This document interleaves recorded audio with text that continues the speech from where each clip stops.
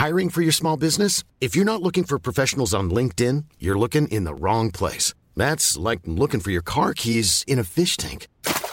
LinkedIn helps you hire professionals you can't find anywhere else, even those who aren't actively searching for a new job but might be open to the perfect role. In a given month, over 70% of LinkedIn users don't even visit other leading job sites. So start looking in the right place. With LinkedIn, you can hire professionals like a professional. Post your free job on linkedin.com/people today. Welcome to The Echo's annual feature, Summer Soap. Now in its 6th year, Summer Soap is a daily fictional serial which runs over 12 episodes, and the stories are written by students on the MA in Creative Writing programme at UCC. Called Annie Mae and the Hit Brigade, this story was written and is read by Mahito Indy Henderson, and it follows the journey of a young woman who travels from the USA to Cork. Will she make friends here and get a job? Will she fall in love? Will she like Cork? And will Cork like her? All will be revealed. Annie Mae and the Hit Brigade by Mahito Indy Henderson. Chapter 11, Episode 11.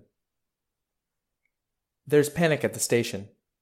DJ Nepotism, on his first real day of work, hasn't shown up. "I mean, the kid's incredible," says Mr. O'Connor. "There has to be a good reason he didn't come in." "I just got a hold of him, Mr. O'Connor," says Linda. "Hospital." "Oh God, what's happened?" "Had to get his stomach pumped. An allergic reaction."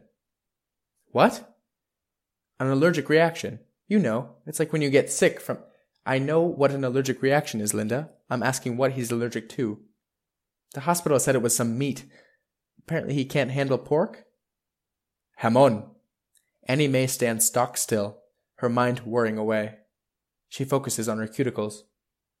Linda turns to her. "Hey, what was it that you gave him the other—" Annie Mae raises her eyebrows and slides her fingers in front of her throat. Linda nods. "Nuff said." "I can't believe this. You'll have to fill in, Annie Mae," says Mr. O'Connor. "Can you handle that?" "Of course." Is this luck or fate? Did she subconsciously know the ham was off? "Poor Eugene," she says. It's her first full program, complete with ad breaks and silky smooth transitions. She's nailing it, really putting her degree to use, until the callers. "Good morning, caller. You're on air. Go ahead." The caller says he runs a dairy farm. He's complaining about the quality of the radio reception. Says the static bothers the heifers. "Have you tried using earbuds?" asks Annie Mae. From the doorway, Linda shakes her head. Annie Mae realizes this is a stupid question. 10 minutes later, she has learned about his family, who he knows at the station, and the recent difficult birth of a calf in excruciating detail. By the end of the conversation, Mr. O'Connor is standing next to Linda with his arms crossed, frowning. She'd lost track of time. During a break, Linda enters the booth. "A little advice," she says. "Be careful not to get caught up in cattle prattle." "Cattle prattle?" "Well, some of us like to talk a bit, if you haven't noticed." It's true. Even at the Spaniard's house, Minnie didn't let a moment of silence go without a joke, anecdote, or carefully timed bon mot.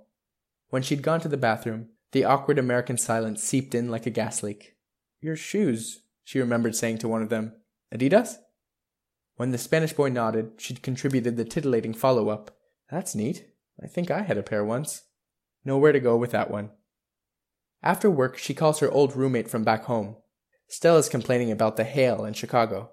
"They're the size of frickin' golf balls," she says. "Cracked the hell out of my windshield. Looks like spider webs." Stella asks if she'll be back home anytime soon. "That's a good question," says Annie Mae. "It's not an easy thing to answer. There's a part of you that wants to go home, that finds it comforting to have a home to return to. It means you can live abroad but always have an out. But Annie Mae has been asking herself what she would be going back for.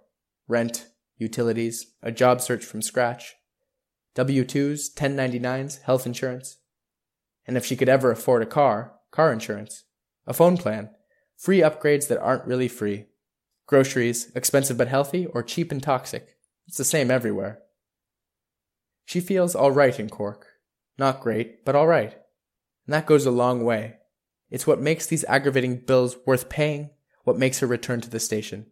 She feels all right because she can explore, and she finds comfort in exploration. Different brand names and regional foods always make her smile. Rocket, for example, is called arugula back home. She has discovered drisheen too, but hasn't worked up the courage to eat it. It's the little things that make setbacks at work, social mishaps, and family arguments manageable. She tells Stella that she'll be back home one day. And for now, that's enough. Find out more about Annie's new life in Cork in the next episode of Annie May and the Hit Brigade on echolive.ie tomorrow.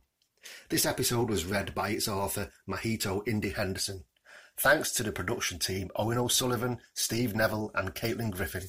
Remember, you can keep up with the latest stories in Cork today by signing up to our daily newsletter on echolive.ie. On Formative, middle school kids from New York City public schools interview a phenomenal collection of grown-ups. Me, I don't know what I want to do. You don't have to have all the answers.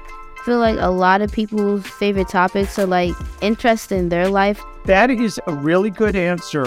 The podcast where the leaders of today are interviewed by leaders of tomorrow. Listen now at newyorkedge.org/formative or wherever you get your podcasts.